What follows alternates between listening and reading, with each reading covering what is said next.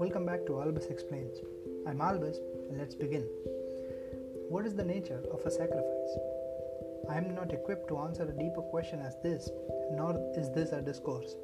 This is a feeble attempt by a fellow human trying to make sense of this universe and our place in it, if there is one. However, this does not absolve me of a responsibility, a standard I hold for myself very strictly, to be chucked out of the window just because I couldn't think of a better argument in favor for or against this particular tangle. Nevertheless, let's begin. There is a ritual which I am sure all Hindus you know of do it. If you are a Hindu yourself, you might have done it yourself. After a puja of any kind is done, a coconut is broken with a single blow to the ground, and the liquid is thrown all over everyone present. This is a very auspicious thing to do, and if the coconut is broken in a single blow, it is applauded, as it is frankly a difficult thing to get right. Anyway, I sat to wonder what the purpose behind it was. Soon I realized that this line of inquiry led me to answers like, it has been this way for generations, or because it is a very shubh thing to do, without explaining why it was shubh. The thought left my brain just as suddenly as it had entered. Many years later, recently, I was browsing the images from Himachal Pradesh for my study. A memory of a time when I visited there many years ago just popped into my head. It was a school trip, and we visited the Hidimba Mandir as part of our trip to the northern states of India. It was past 7 in the evening, so I could not get a good look of the structure of the temple from the outside. Made out of black stone or wood, I could not grasp. Just above the entrance to the Garbhagruha of the temple, outside there were scores of skulls of animals. It ranged from gigantic yaks to buffaloes to goats, even smaller ones of chickens, and it was scary for the 14-year-olds, including me. The entire atmosphere around the temple was of solemnity and quiet.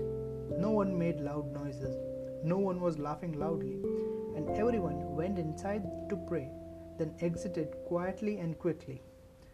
There were close to 200 people there, but it felt closer to 20. The night wasn't helping either, giving the entire area a sense of not belonging to this world. When I was in the line of students to enter the temple, I was still scanning the ceiling outside, enthralled by the skulls. There was something numinous about it. I could not see them directly out of fear, nor I could snatch my gaze away from it. I was secretly hoping and also dreading to find a humans there too. I entered the temple through a small hole-like entryway, which was the only entry and exit point in the whole structure. I squished my way inside, and it was surprisingly roomy. My gaze flew upwards to find the roof of the temple, and I saw the hook with a long rope on the ceiling. The lion was very eager to get out of the temple, and so within hardly a few minutes, I was again on the outside, with the empty eye sockets of the skulls gazing back to me. I returned from my memory trip just in time to find an old picture of the Hidimba temple from the 1860s. A big white bull stood at the entrance of the temple, and scores of people stood around it all the way up the cliff where it was situated. The place was cleared of trees, and it was daytime, and a sort of fair was arranged there with the Ferris wheels and everything. I learned more about the surroundings of that temple from that old image than from the actual visit to that place when I was there. There was no light around, and it looked just dark in all directions except the lighted path from which we had came. Here I got a better picture, literally, of how that place was.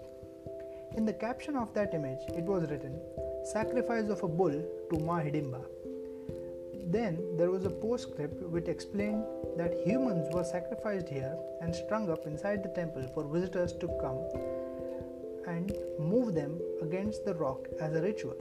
Since those times, the size of the animals got smaller, then eventually plants, and then they sacrificed pumpkins, then eventually coconuts.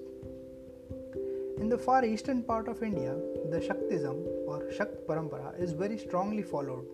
In fact, the highest or strongest of the Shakti Peeth of Ma Sati is in Assam, in the temple of Kamakhya Devi Mandir.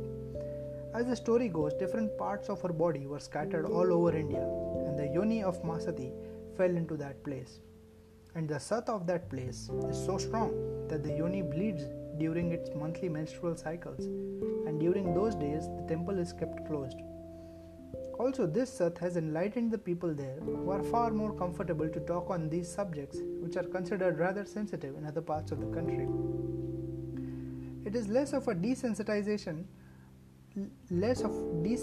the people to disgust of it, but rather acknowledgement that this facet of life is natural and inevitable, and ignoring or shunning it is merely running headfirst into brick walls. In this temple, weekly and monthly sacrifices of goats and other animals are done. The technical word for it is Bali, and it is the case for so many temples in India, which have a history of Bali going back centuries or even longer. Blood and gore are not the focus of it. Rather, the entire focus is serving Ma a sacrifice. The concept is a sacrifice given to Ma will better the future. It is more of a transactional ritual than something that you have taken at face value. It is not just dedicated to Ma Kali, even though she is the main deity to whom sacrifices are made to, nor Ma Hidimba, who is more of a Gram Devi of Himachal Pradesh for more than 1,000 years, and the temple itself is around 5 centuries old. It is the basic tenet of praying to any goddess which necessitates a sacrifice. Even in Jain-influenced Gujarat and Rajasthan, where animal sacrifice is even more valued, the temples regularly see sacrifices by Rajputs who still have Kshatriya blood in them. Here, goats are sacrificed on Dashera after Navratri. The concept of sacrifice is also prevalent at village levels here. There are legends that whenever a drought or a famine comes, or the baudi, that is the well, is rendered empty, a young couple walks into it and the problem is solved. There is something tribal and primitive in this, but the couple itself doesn't feel forced, nor are they actually forced. In fact, if a forced couple is sacrificed, then the transaction backfires, and all villages in India are attuned to this fact. So a great care is taken when this is done, and mostly as a last resort too. But whenever it is done, the people do it willingly. Now, if I say that human sacrifice has always been a prevalent ritual in the Indian subcontinent, I would be wrong. Ahimsa is a virtue long held very highly by thinkers ancient, contemporary, and everyone in between. Even Ashokan edicts provide proofs of that. But a sacrifice is still a very real phenomenon. We can safely eliminate human sacrifices or Purusha made from being literal, but not for animal sacrifices. The psychology of a sacrifice is very visceral. It feels very real and consequential, and is probably necessary for the society. Ranging from mere delayed satisfaction to all the way to human sacrifices, Balidan is a very core part of the psyche of the people. One of the many reasons that the people of this subcontinent have a saving mindset rather than a spending mindset is Bali. Sacrifice of the present for a better future is ingrained in the culture. For that to happen though, a deal must be made with the future, which is imagined in the roop of Ma Kali. It could be anything. A student wasting his youth in studies for a better future for himself and his family is not so different than any other type of sacrifice. It is a sacrifice of self. Let me explain. The roop of Ma Kali is ferocious. She is unapologetically wild. She embodies crueler aspects of the nature, like being surrounded by a ring of fire. Fire is another luminous thing, just like a skull is. It is not very pleasant to look at, but the gaze ends up there anyway, as it is the source of light and warmth, and it is constantly moving. That is embodied in her.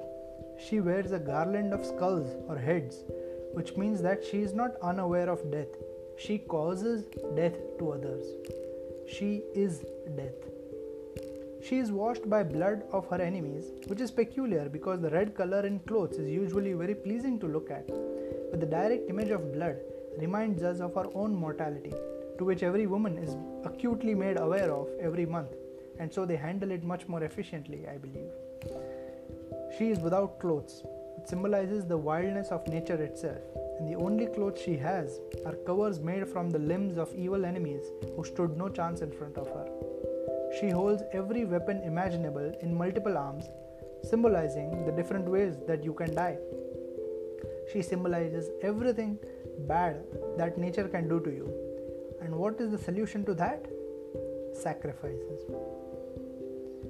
And if you are lucky and she accepts your sacrifice, then you get to see the benevolent side of nature in Ma Durga. She is smiling rather than the angry face of Kali. She is beautiful, just like nature is beautiful.